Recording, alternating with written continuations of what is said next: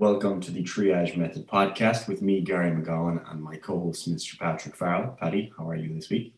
As per usual, Gary, I am absolutely fantastic. This week in particular, I am very good because I'm back to jiu-jitsu. Outdoor jiu-jitsu though. So that's a nice little touch, a bit of rain. You're trying to do some no-gi jiu-jitsu, which is obviously already incredibly slippy when people start sweating. But now we have a little bit of rain mixed in. So my entire game is gone because all I've got is pressure passing. And if you can't put your feet down and put your shoulder into someone's throat, you ain't got pressure passing. So the rain really doesn't help my game. Not that my game is that good. Just putting it out there. I'm like, now I have literally less of a game completely. But it was good to get back. My body is I was going to say in bits. It's not necessarily in bits, but there's all these little dings and stuff, like I'm getting a lot of bruises. I'm like, I forgot that the body, you got bruises, you know what I mean? It's like you kind of like, you go through your life, you're like, I don't bruise. But then you go to jiu-jitsu and you're like, oh no, fuck yeah. My body's actually incredibly weak. It's just basically a sack of jelly, But other than that, fantastic.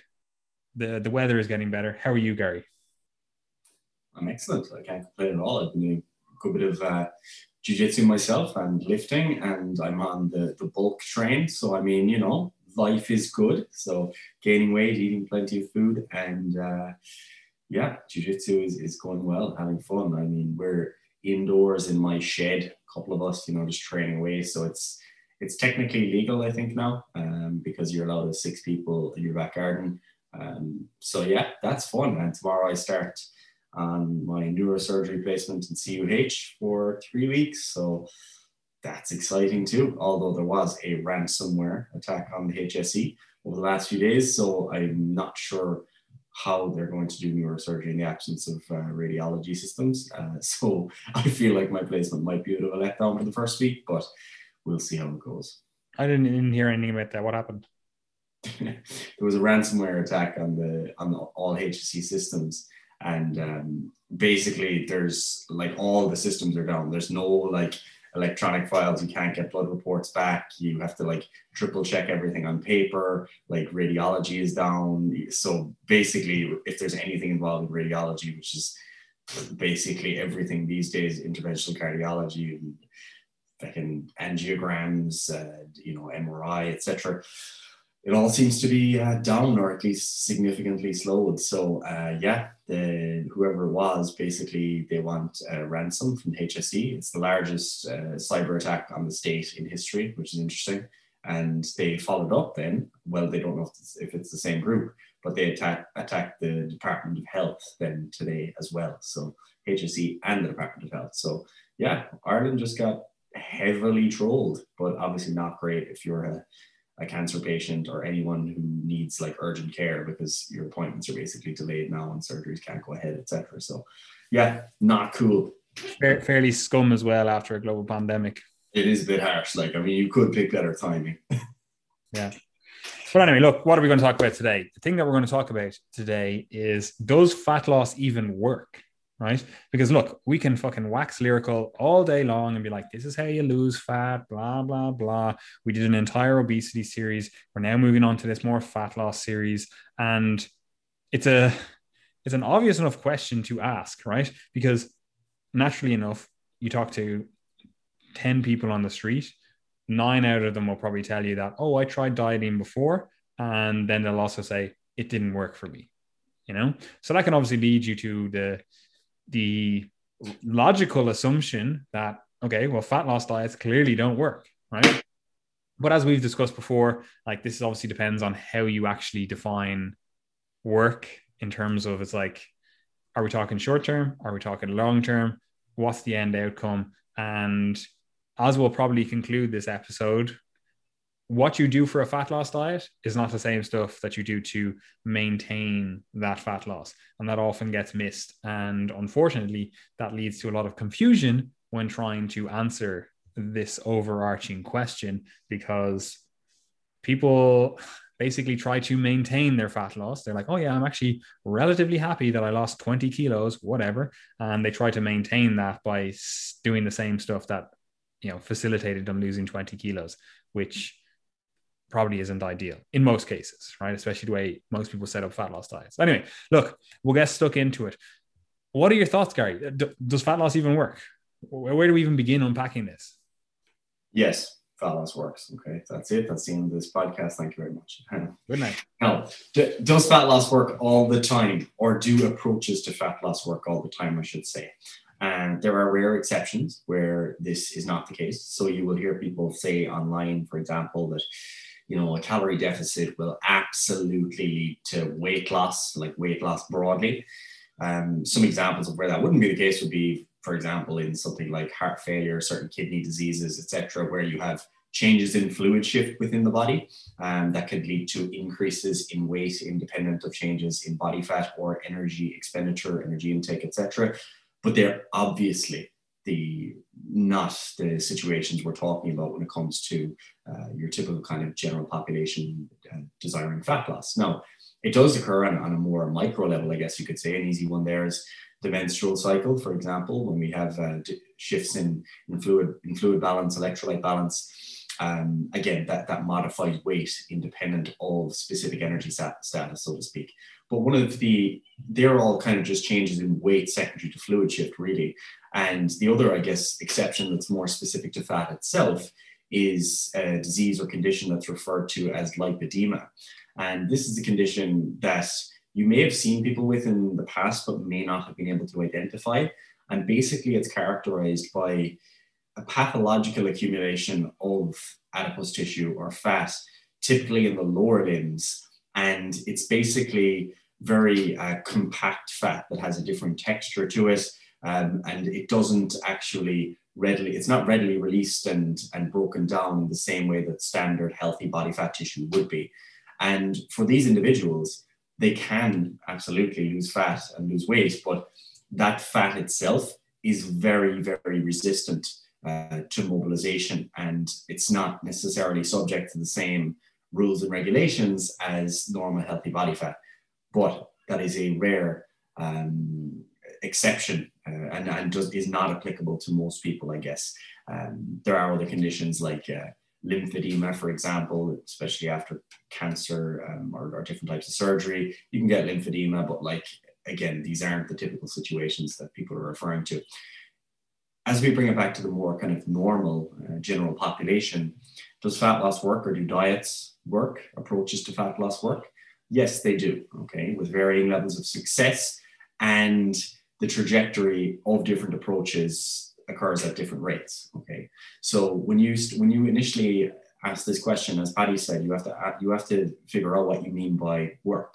And some of the ways that I think specific to the fitness industry that people will discuss calorie deficits and energy balance, they'll talk about, finding a calorie deficit and then sticking with that, okay? But as we'll get into in this discussion, it's actually like the level at which you're in a deficit or at maintenance is a dynamic number or a dynamic level. And what that means is that as you progress through a fat loss diet, not only is your body mass reducing and thus you're a smaller vessel burning less energy, but there's also a number of changes to hormones governing, anabolism, catabolism, energy expenditure, energy intake, how much you're moving, how much you're sweating, etc. All these variables are modified as you begin to diet. And then as a result, that's also going to modify your energy expenditure. So although you may have been in a calorie deficit at one point, you could actually be maintaining that level of calories very well, but your maintenance may have caught up with you. And the rate at which that happens varies between individuals for many different reasons. And I think there are some of the things that we want to cover in this podcast so that you can kind of get clear on why you may have stopped losing weight, because some people think that it's an inherent problem that they're not going to be able to overcome. They say, oh, I've reached starvation mode, for example, when in fact, they've just lost enough weight so that their maintenance has now caught up with the initial deficit that they set. So we'll touch on some more of that later in this episode. Yeah, there's basically two things there's multiple things to unpack here, but there's kind of two overarching things that if you ask someone that says oh, I failed a diet, there's kind of two things that come out, right? And the first one is that they basically plateau, right? And they don't know what to do then afterwards, especially if they were very aggressive with their fat loss out the gate, they dropped 1,000 calories.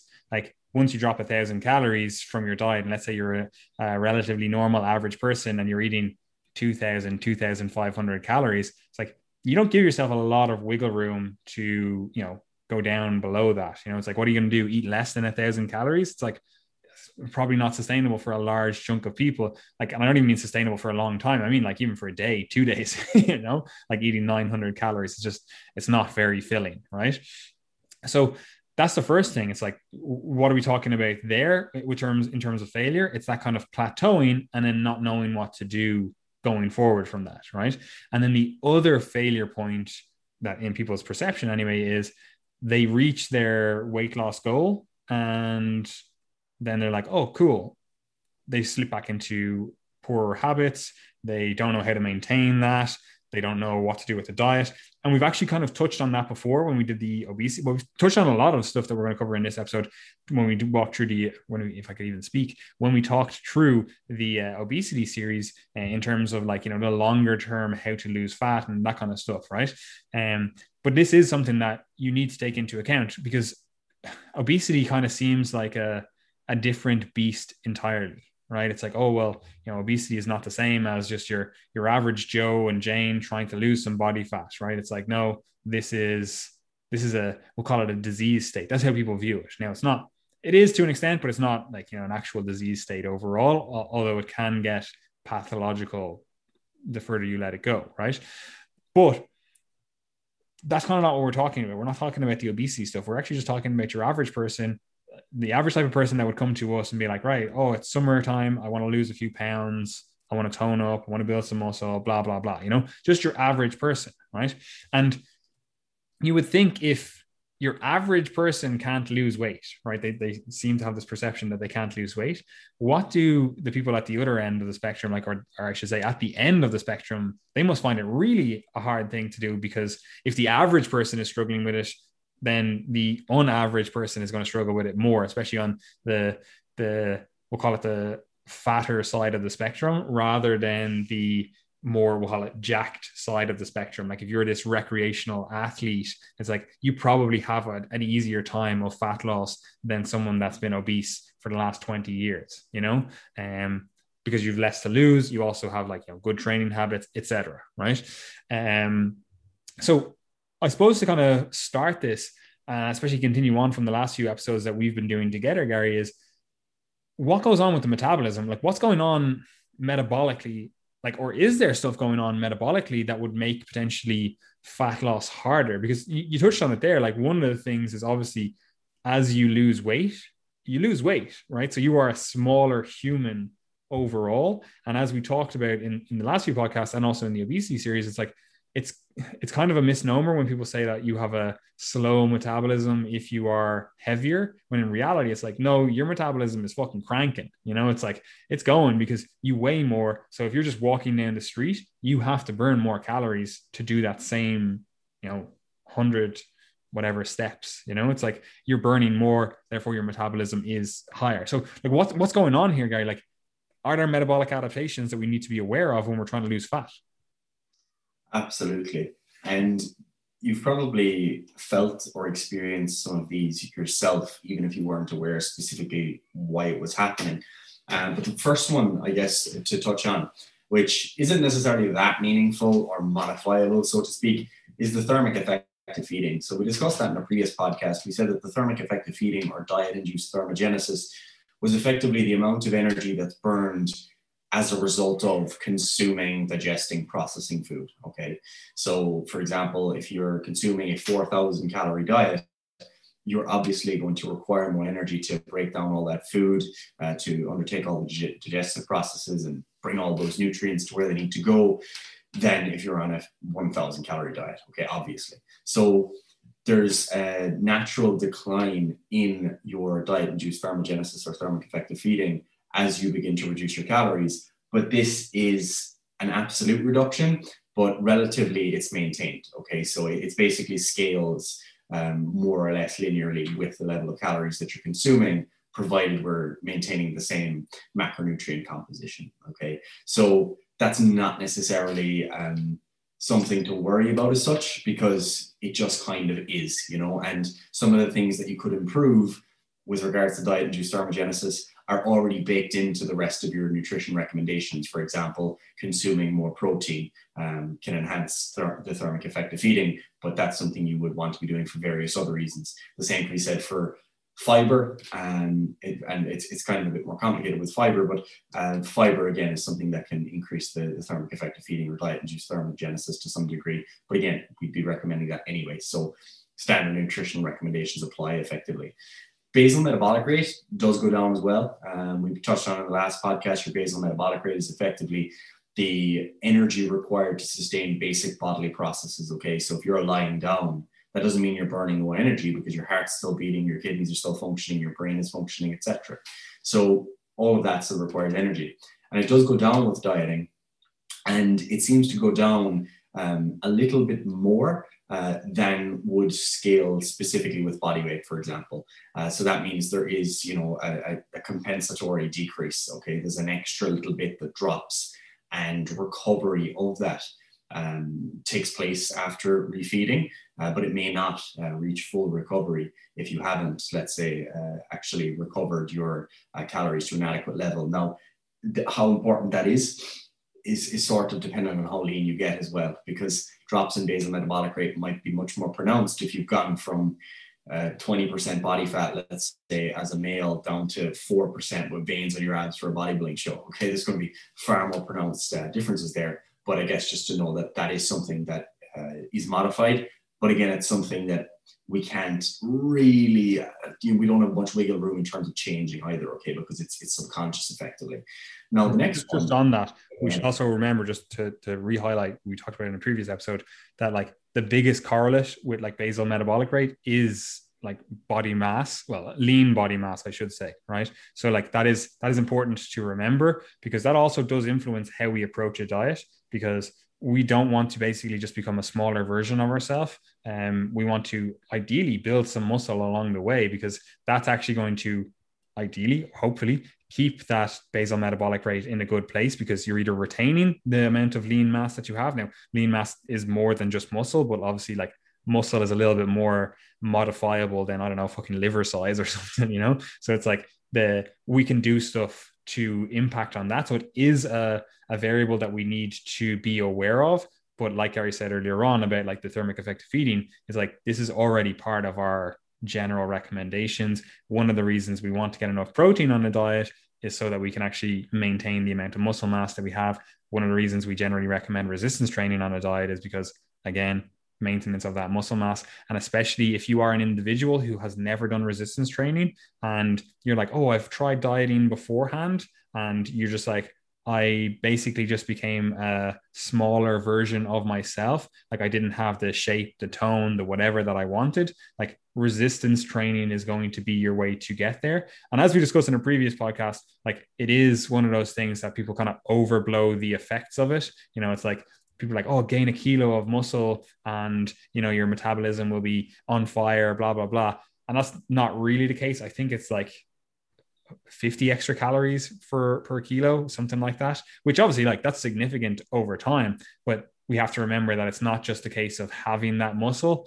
It's also the case of, first of all, having to move that muscle around, like you now weigh a kilo extra, but then also in the process of trying to build 1 kilo of actual contractile tissue, like you put a lot of energy demands into that. Like I would love to be able to gain a kilo of muscle, like there's a lot of energy that goes into gaining that, and it is actually rather significant. But anyway, that was just hopefully a nice little reminder that lean mass is important when we're looking at basal metabolic rate. But like Gary said, there is this kind of overshoot while dieting, and there's a few mechanisms for this. Like you can dive into the research. You can also see some like I was going to say disagreement between different scientists and how much of a magnitude of effect this is, what's going on, etc. Like it is one of those things where it's like, this is kind of an unanswered question. And we'll touch on a few things, hopefully anyway, that could potentially play into this. And we have also touched on some other things that potentially play into this,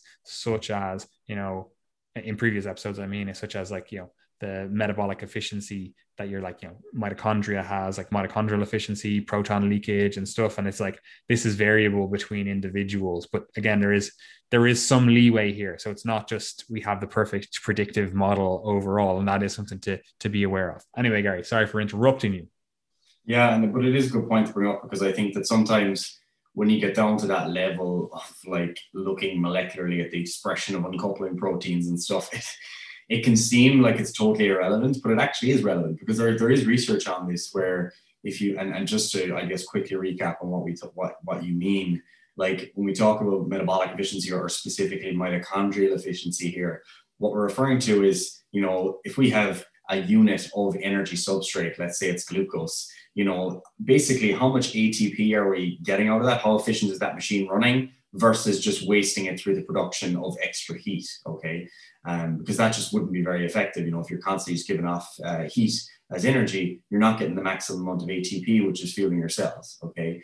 And the expression of these uncoupling proteins, as the name suggests, it basically uncouples that relationship between the energy substrate and the ATP that's produced. If you have more of those uncoupling proteins at baseline, that somewhat predicts how responsive you'll be to a diet. And there is research on this where the researchers will look at the baseline expression of these uncoupling proteins and look at how those who have lower versus higher expression respond to a diet. And it's actually the case that people who have higher expression of these will do better. So there is practical relevance at the real world level when you do zoom out. And one of the other things that's interesting, I suppose, given the theme of this podcast, is that what you do see is that following weight loss, and once someone gets to that new steady body weight, there is actually a decrease in the expression of those uncoupling proteins, demonstrating to you that not only is this a variable that at baseline might predict outcomes, but also that it's modifiable. So it makes sense when you think about it, because if you've got, lower energy status, your cellular machinery is effectively trying to be as efficient as possible so as to not waste any of the energy substrates that are coming in. So as a result, you get an increase in that efficiency, which is a really good thing evolutionarily, but not a great thing if you're trying to maximize body fat loss, obviously. So yeah, they're just some things to keep in mind. You don't need to know all the molecular mechanisms, but it's interesting to zoom out and see that it actually does have practical importance. Now, other than that, one of the things that I guess is there's two different components to this, but if we think of movement generally, some of that is conscious, some of it's subconscious, and then some of the conscious component of that is also not necessarily intentional exercise, okay? And the way, like this is broken down in using different terminology, but I think simple way of looking at it is exercise activity thermogenesis and non-exercise activity thermogenesis. You'll have heard the phrase NEAT before, very likely if you've been in the fitness space, and that's what that refers to, non-exercise activity thermogenesis. So exercise activity thermogenesis is very easy to understand. This is the amount of calorie that's burned through intentional exercise. So that can be your weight training, it can be your cycling, whatever you're doing that's intentional exercise. It may also be the act of you actually getting your steps in. And to be honest, like it really is just kind of being pedantic for research purposes, because obviously a lot of people, when you hear them discuss their NEAT or getting their NEAT up, they count their steps as non-exercise activity thermogenesis, but it clearly is an intentional effort to get your exercise up. But I mean, I don't care what you call it. Ultimately, it's all the same, really. Like you're just trying to get your activity up. So the exercise activity thermogenesis is effectively those conscious elements. We could put steps in there or we could put it in the other one. But the reason they're kind of split into two like that is because non-exercise activity thermogenesis is basically non-intentional exercise. So it may be activity, but it's not necessarily exercise. So if you have to go out and do the lawn, if you're, doing the laundry, the dishes, even just me like fidgeting here, if you're watching the video, you'll see I'm moving a lot with my hands with the pen and stuff. I look quite animated. All those sorts of things fall under that bracket of non-exercise activity thermogenesis. Also like, tapping your foot under the desk, blinking, etc. All those things are non-exercise because yes, they're activity and yes, they burn calories, but it's not necessarily intentionally for that purpose, okay? And the reason that's so important is because very clearly exercise activity thermogenesis, like that intentional aspect, that's really within your control, okay? Because everyone clearly has the agency to be able to decide whether or not they're going to go and exercise, okay? People have that decision. It's your choice. You have a choice whether or not you're going to do 10,000 steps per day, okay? Obviously within limits. But non-exercise activity thermogenesis is actually not so much within your choice. Like, you don't decide when you blink. You don't always decide when you tap your foot under the desk. Even having to do things like yard work or cutting the lawn, etc. Like I mentioned, like, yes, they're intentional activities. They're not intentional exercise. And what you see is that those activities actually go down a lot during dieting, particularly in some individuals, where you'll just find yourself not being willing to do those different types of things, relaxing more, even adopting more like reclined position when you're sitting down, just basically trying to minimize muscular work and energy expenditure. And again, that is something that is susceptible to considerable variability. And that's one of those reasons that we suggest very often people trying to be conscious about getting their steps up, because it's a way of trying to compensate for some of that loss of activity. Yeah, and just on that, like the NEAT stuff, like the non-exercise stuff, it's probably most apparent how much this, or how variable this is, when you know like competitive bodybuilders. Like obviously we know a lot of competitive bodybuilders, and you'll see competitive bodybuilders like very close to a show, like let's say within 3 weeks out, right? So they're like, they're basically at this stage they've no body fat for all intents and purposes, right? And like you genuinely could see a car crash in front of you, right? And if you're standing beside a competitive bodybuilder, like they probably wouldn't even turn their head to look at it, like they're just like, I'm not putting forth that much energy, anything could happen, and they'd just be like, no, like there's so little extraneous movement going on. They don't have the energy for it. And well, they do have technically the energy for it because they are still eating and stuff, but their body's like, no, we need to fucking shut down anything that's unnecessary, except for like the survival stuff. Or in their head, they're like, I need to get my steps in, I need to go to the gym, blah, blah, blah. Like they still do that stuff. And usually with the help of copious amounts of stimulants, but that's another story, right?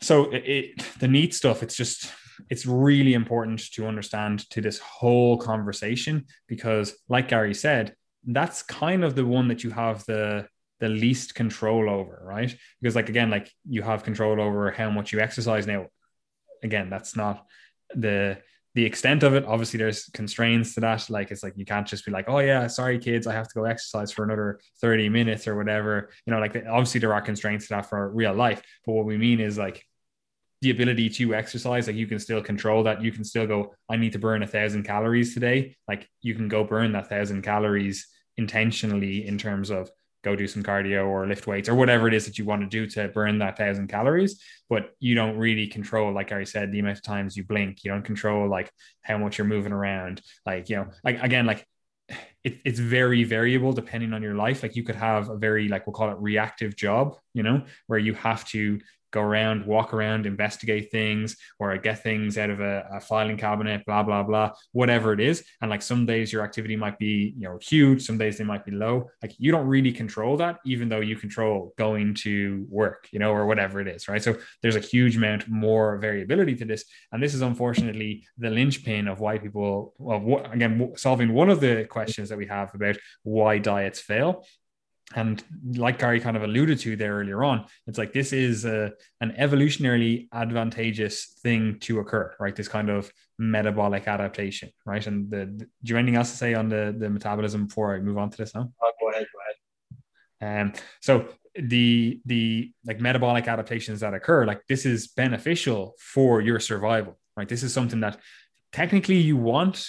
Technically you don't want if you're trying to lose fat, but technically you want in case there's like, I don't know, fucking nuclear war or something. And, we're having to walk for hundreds of miles to, survive, right? Whatever. Right.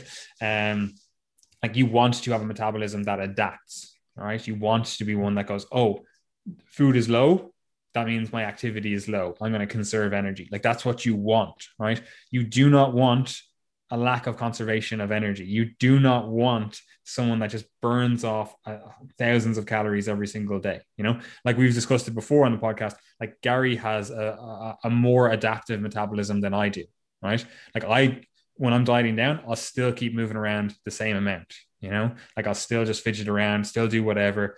And like, I'll basically fidget myself to death, right? Whereas Gary would, stop moving a bit more. Like he stopped sweating and stuff, like again, like that's something you don't have active control over, right? Whereas I would just sweat myself into a fucking early death if we had to, survive, right? So, and this is most apparent when they do like, or when they do, I suppose that's not the right terminology, but when they research concentration camps and stuff, it's like, oh, well, who died faster? It's like, oh, these are all the ones that have less adaptive metabolisms. The ones that survived are the ones that could regulate their energy expenditure. They could down regulate it, right? So it is a benefit, right? It's a real benefit to have an adaptive metabolism, except if we live in the modern world where food is freely available and it becomes harder to lose fat. And I have loads of clients, like obviously the two of us coach a lot of people, right? And we have coached a lot of people, so we see this more often. Like you'll see the differences in how people's metabolism reacts to given calorie changes. Like I might have one client and be like, right, we're going to drop it like 200 calories out of the diet.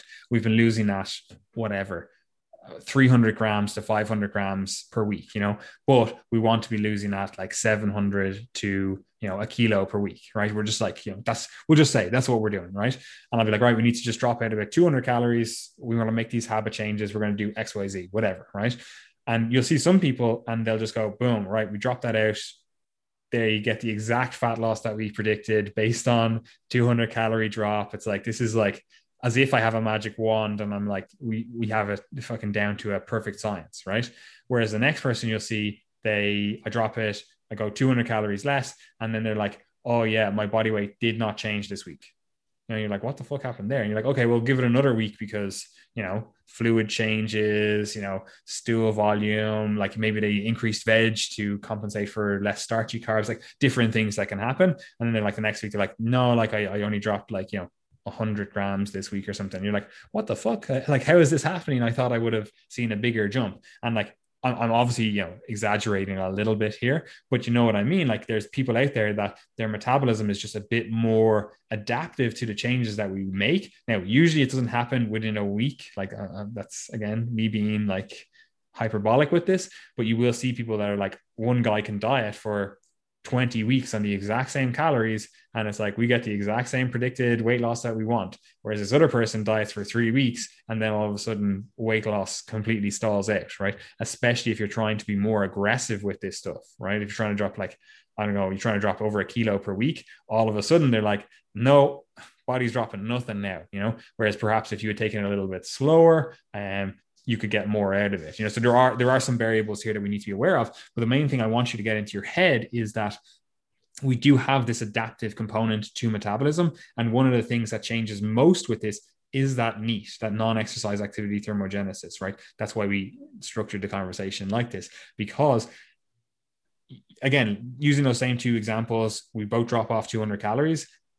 Both those individuals, they weigh the same, they exercise the same, etc. They're like, right, cool, I have to go into the gym, I have to do these exercises. They put forth the energy into that. They have to, burn off what I'll say 200 calories of cardio at the end of their workout, whatever, right? So we're standardizing the amount that they actually exercise in terms of calorie burn or energy expenditure, right?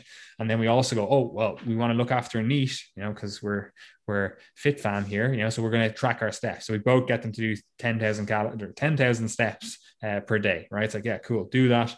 And we still see this change in metabolism. And even though we've technically standardized NEAT, by keeping the steps the same, there's no way that I can standardize blinking. There's no way that I can standardize the amount of times that you get up to go to the toilet. Because this is stuff that happens. Like someone with an adaptive metabolism will go, oh yeah, I need to pee, but they're basically waited out a little bit longer, whereas someone who's like, oh, I'm full of beans, full of energy. Oh yeah, I need to pee. I'll just go pee. I don't care if I have to walk to the toilet again in 30 minutes or an hour. Whereas the individual that's like, oh, my metabolism is like very adaptive, it's slowing down.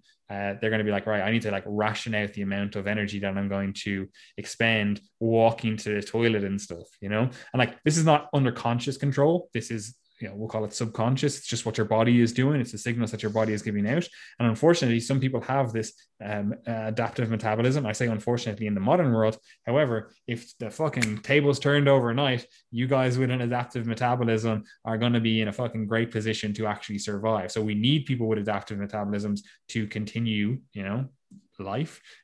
So it is something that it can be difficult for individuals trying to lose weight or fat in particular, but it is actually technically a benefit, right? And I just want that to be the thought process that you get into this, where it's like, okay, some people are going to have adaptive metabolisms, some people are going to adapt quicker, some people are going to adapt slower. There's always going to be some degree of slowing or adaptation of the metabolism. It's not like I literally will just exude heat the exact same rate. Like when I get leaner, like my body temperature, etc., does go down, obviously. But again, it's going to be different for everyone. And that is something that we have to take account of. And there are practices, there are ways that we can structure the diet so that this is less of a concern. And we've talked about these before in terms of like, there used to be a thought process of like using refeeds for this, and that can work, but those refeeds have to generally be over 3 days. And even then I would probably be like, right, let's just do an actual week, like we'll call it a diet break, because people generally call it a week, a diet break. But we'll just say we're going to do a diet break. And what we do, and like we teach this on the Coaches Corner as well, where it's like we tell people or teach them how to structure a diet so that you have blocks of time where it's like, this is when we're going to push the diet. This is when we're going to take a step back, and we're going to have like, a diet break. We're going to eat at maintenance. So we, basically wash off some of this metabolic adaptation that has occurred. Now, it's not going to get rid of everything, because you are generally going to be lighter. You're generally going to have some, there's other things that are going on. And a week is not just, going to fix everything. Maybe it's going to be a month, maybe it's 2 months. Again, it depends on how lean you are, the exact specifics, right? But it is something to be aware of, that we do have practices to potentially overcome this. And that kind of goes into when I said there was kind of two questions that we're answering with, do diets work, or does fat loss even work? The second thing is like, if you structure things correctly, it does work more, or it does work better than if you structure things incorrectly, or you have a diet structure that is, great for fat loss initially, but not great for maintaining that fat loss longer term, right? But anyway, Gary, do you have anything to say on that kind of adaptive metabolism component? Just to say quickly, I suppose that it does also work in the opposite direction.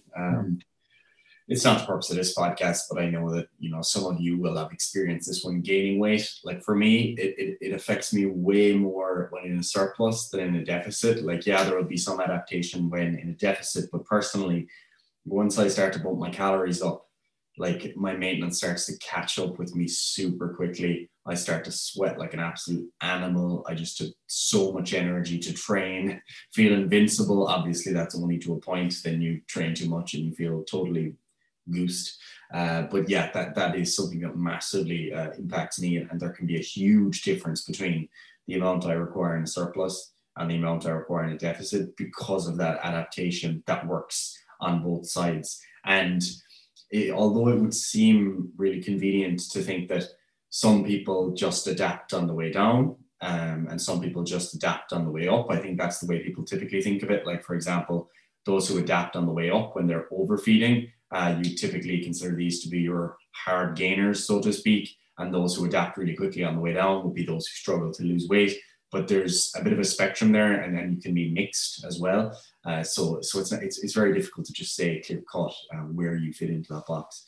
Yeah, and in my experience, I'm like, it's usually the people that struggle on the way down. They also struggle on the way up, in terms of, it's like you said as well. It's like you find that your metabolism adapts on the way down, and then it also adapts on the way up, right? It's usually they notice both. Now, like you said, it's usually, or it's not usually the case.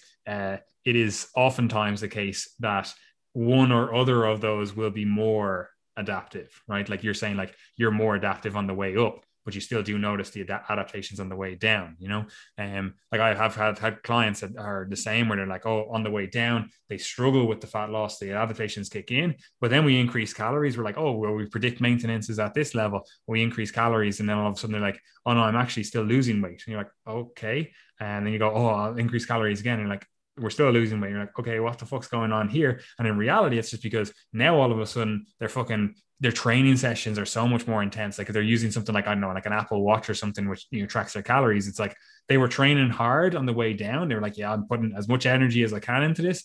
But then all of a sudden you give them more calories, and all of a sudden their 500 calorie gym session, it turns into this fucking 1,500 calorie gym session that they're just fucking throwing weights around. And it's like, this is like, everything is now going, you know, at 100%, even though we're trying to gain weight now or trying to just find maintenance. It's like you're actually expending way more energy. And again, it's hard to, like, I can't say that that's going to be a great tool to use. Like, that's fantastic if we could just be like, right, we're going to go aggressive with the diet, and then I'm going to make myself look like a magician by increasing calories, and all of a sudden fat loss, you know, rockets along. It's like there's no way to kind of predict that ahead of time, you know, but I always call it that kind of rebound energy expenditure. And a lot of people do experience that, especially as they wash off some of the fatigue of dieting down.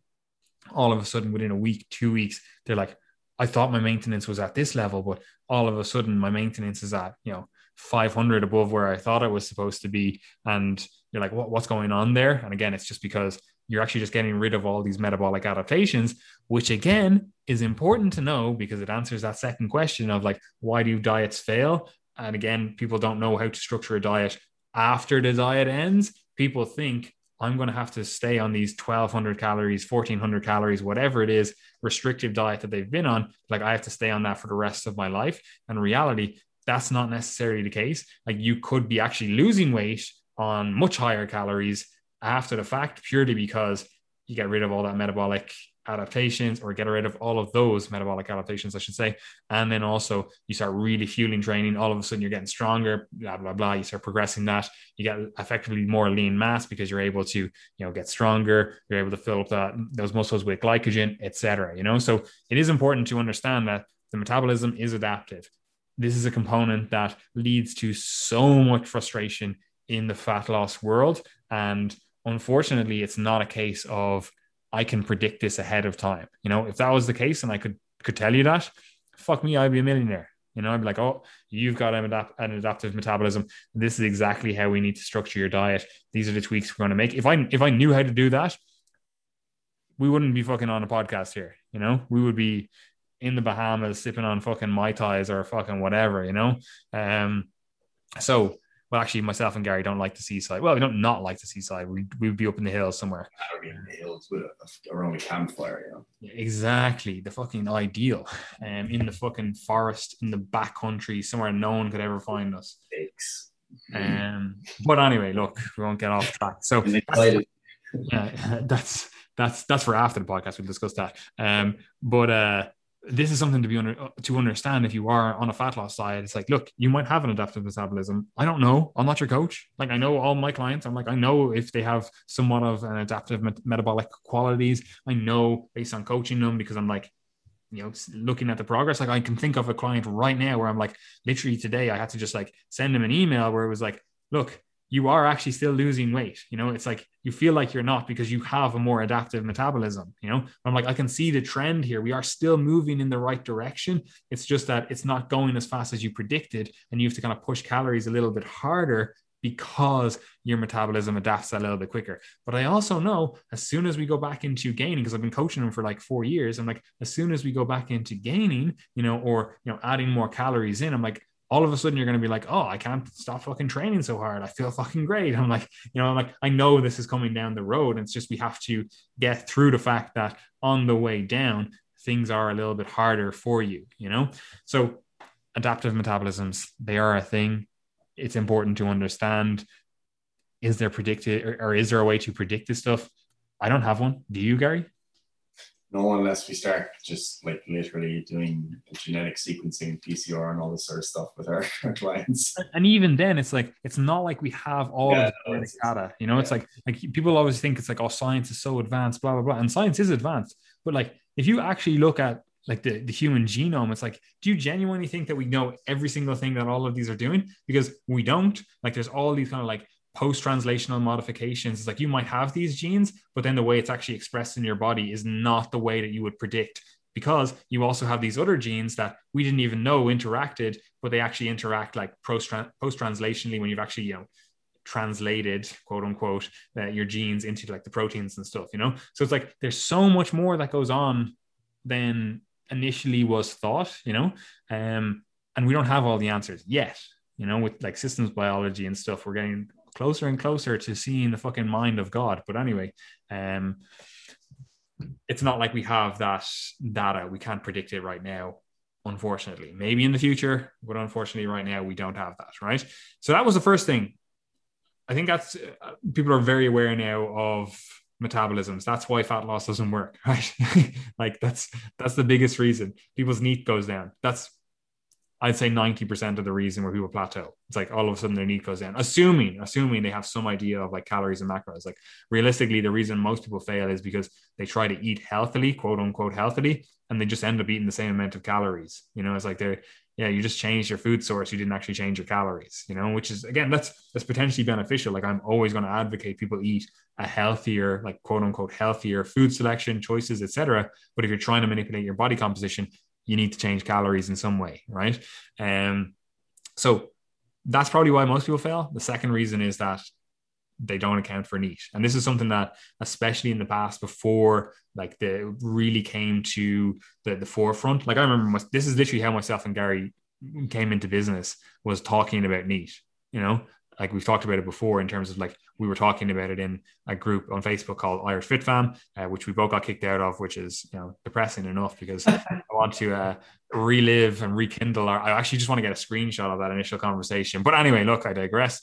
That is like we initially got into this because this was not something that was being talked about in at least the Irish fitness circle. I know it was a bit more in the American and to some extent the British circle, which is kind of strange now because the Americans, I feel like they were kind of way ahead with a lot of things in like the early 2010s, like the early 2000s. And now I feel like the American fitness industry it's just stopped there, you know? And I feel like the UK fitness industry is just like exploding with way better, like, first of all, talent, way better approaches, knowledge, etc., which is interesting.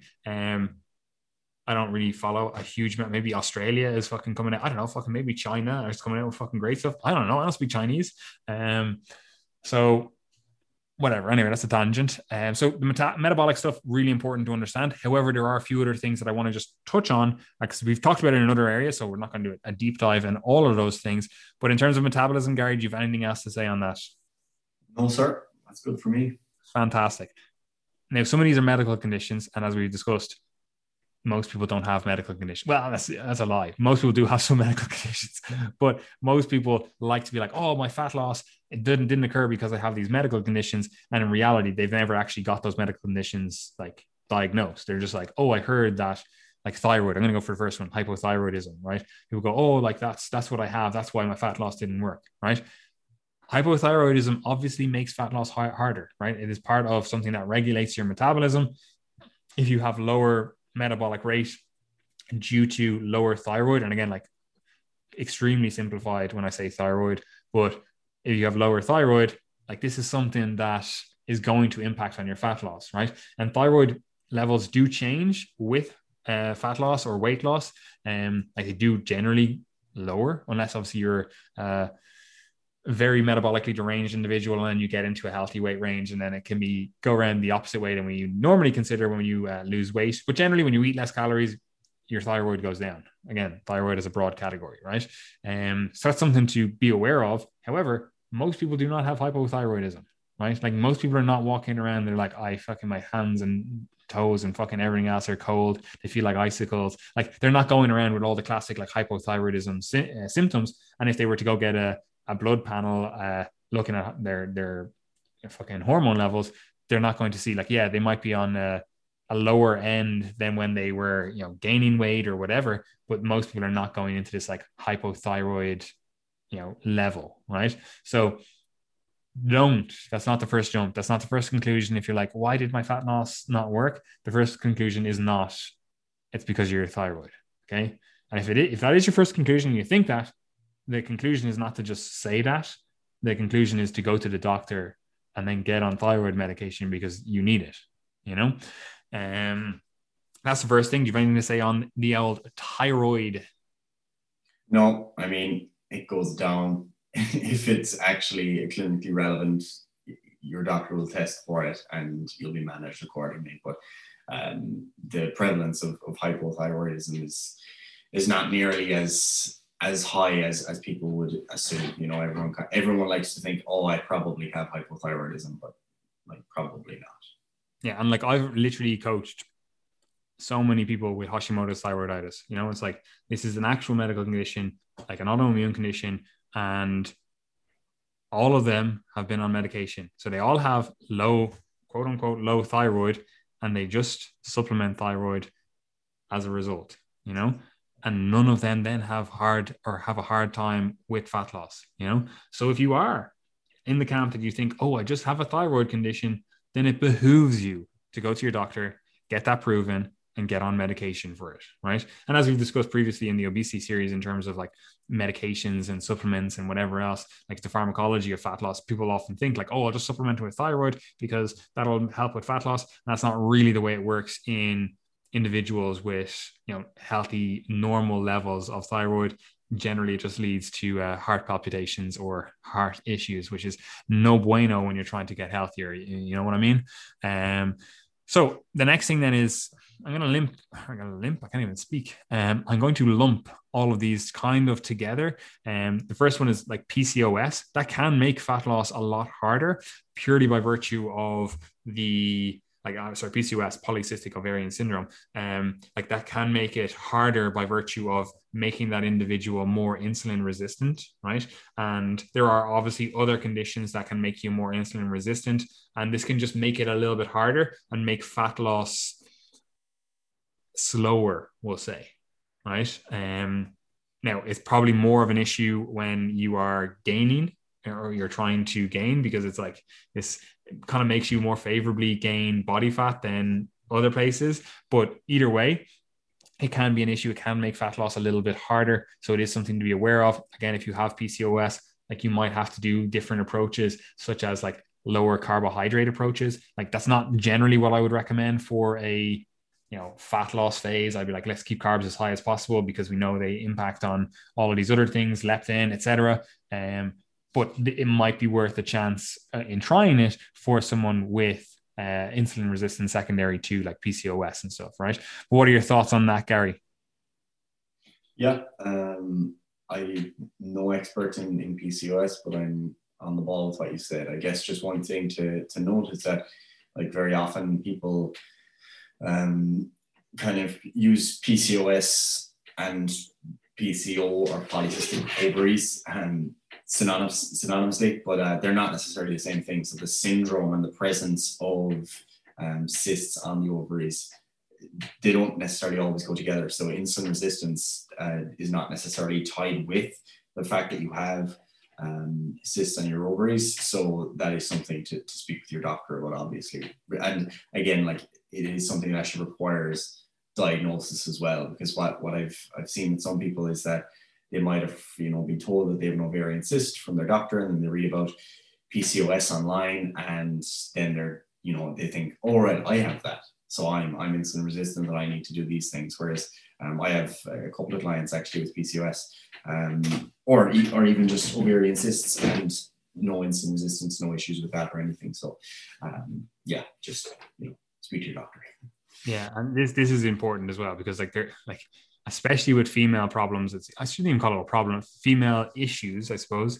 Like female physiology is just fucking crazy. It just like you think you know something, and then it just goes, no, actually in this position it's completely different, So it's like you have to really know what you're talking about with this stuff, and it isn't the case of you can just fucking have a shotgun approach and read about PCOS and think like, oh yeah, like that's me. Like I know people with PCOS and they are literally leaner than fucking me, and it's like maybe you do have some insulin resistance, but it's like you are managing this incredibly well. So like, do you technically then not have PCOS because you don't have this component? It's like, but you do have like cysts on your ovaries. And then I also know, like you said, Gary, other individuals that have been told they have cysts on their ovaries or a cyst on their ovary or whatever. And it's like, that doesn't necessarily mean that you should be going off researching about PCOS, because that's they're not necessarily the same thing. This could be completely benign. You could have no other symptom of PCOS, you know?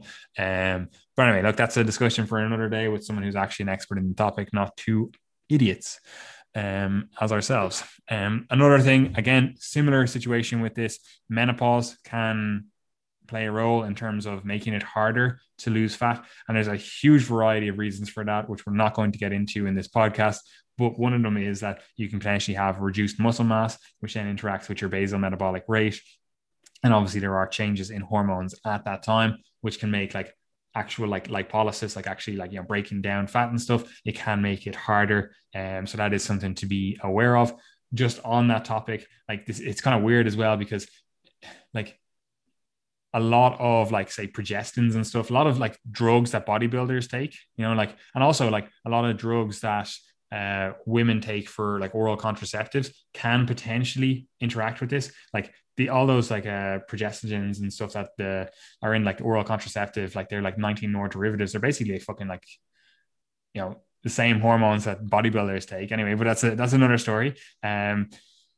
Like they can potentially make fat loss harder. Now, is that to say that your oral contraceptive is the reason that you find fat loss hard? No, not necessarily. It depends on what exactly we're talking about, because it's not like oral contraceptives are all the exact same. Like there's a huge variety in the actual drugs themselves, but then also how you respond to those drugs, you know? So again, this is one of those things where you can't just say like, oh, I can't take the oral contraceptive because it's going to make me fat, or it's going to hinder my fat loss, or whatever. It's like, that's not necessarily the case. And again, that's something that you have to weigh the pros and cons of as an individual in consultation with your doctor, you know? And if it is something that you think is hindering your results in terms of like, I don't know, you went on some birth control method and all of a sudden you're like, oh, I found that, I don't know, I gained 5 pounds or 10 pounds or whatever it is. And you're like, oh, it was really hard to lose weight now. I used to be able to, you know, lose weight faster or whatever. It's like, again, that's something that you need to weigh the pros and cons of and consult with your doctor about. You know, don't just listen to two idiots again on a podcast, right? And if you're interested in that stuff, Lyle McDonald's The Woman's Book, or Women's Book. Yeah, Women's Book. Yeah. The Women's Book. Highly recommend it, you know, and that's where you'll find all of your answers. Now, Lyle is not a doctor, so I shouldn't say all of your answers, because you're still going to need to talk to your doctor about this stuff. But anyway, do you have anything else to say on that, Gary? No. Fantastic, right? And then also any disease states that make you more insulin resistant, they're going to potentially play a role in making fat loss harder, right? Old age is another one. Generally because you get sarcopenia, which is not great, you know?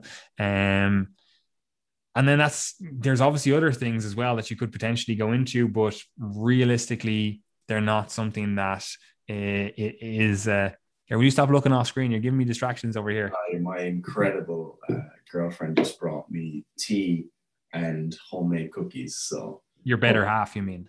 Public appreciation. She didn't even come on camera. I hate to see it. But yeah, look, there's thousands of other potential reasons, but the major reason for most people why they lose with fat loss, or they're like, oh, it doesn't even work, it's because their metabolism changes over time. You know, it's like, this is not a static thing. Most people do not have some sort of issue, some sort of disease state, some sort of illness, some sort of, you know, whatever. Most people, it literally is just a case of their NEAT goes down, or they now weigh less, or in reality, and again, as I said earlier on, this is arguably one of the biggest things that goes wrong, and that is that people just don't know how to set up fat loss diets correctly, right? That's like, why do people fail with fat loss? Well, they went on a poor fat loss diet. That's the reason. You know, it's like they tried to eat 1,000 calories per day, or their idea of a fat loss diet is like, let me consume as few calories as possible and hope for the best. Like that was the diet, you know, and like, that's not not a successful, you're not setting yourself up for success with that diet. You're basically going like, how long can I sustain this? How long can I survive this? And hope to see fat loss as a result of that, right? And those are the same diets that are probably going to get the worst metabolic adaptations, because you're eating 1,000 calories when you're supposed to be eating 2,000, and all of a sudden you're like, I was losing a kilo per week initially, and now I'm losing nothing, you know? So that is something to be aware of. And realistically, that is the problem with fat loss. Most people just don't know how to do fat loss correctly. No fault of their own. I don't know why people assume just because they eat food that they would know how to structure a fat loss diet, right? You know, it's like, this is information you need to understand. Like, you wouldn't just go in and go, oh, I know how to, I don't know, fucking run the ESB or the electrical service in your town or whatever. Like, why would you think you know how to do that? Like, why would you just inherently go like, oh yeah, of course I know how to, you know, manipulate all these things? You wouldn't, right? You need an education to start with. So why is it any different with fat loss, right? So you need to get an education to get that. I would argue the best way to do it is to get a coach. Obviously, I would argue that because that's a service that we sell. But if you're not going, oh, I don't want to go down. We do, yes, we do have spaces. But obviously, if you do not want to go down that route, you can also get it from books, listen to a podcast, etc. Right? But yeah, look, I don't really have anything else to say. That's realistically the reasons that people fail in fat loss. Fat loss, like, do fat loss diets work? Yes. Do they work for most people? No. Is it because of some physiological trick where their body goes, oh, yeah, fuck you, like, we're not losing fat? To an extent, sometimes you do get these metabolic adaptations, but they're usually as a consequence of, first of all, you just having an adaptive metabolism, or usually as a consequence of just poor diet practices in general and not setting things up correctly. Like, the adaptive metabolism, even though we led with that, like, that's realistically less of an issue than the vast majority fail diets, because they set the diets up very poorly. And ultimately, on that second point of, do fat loss diets work, they generally don't work long term, because fat loss diets are not weight maintenance diets.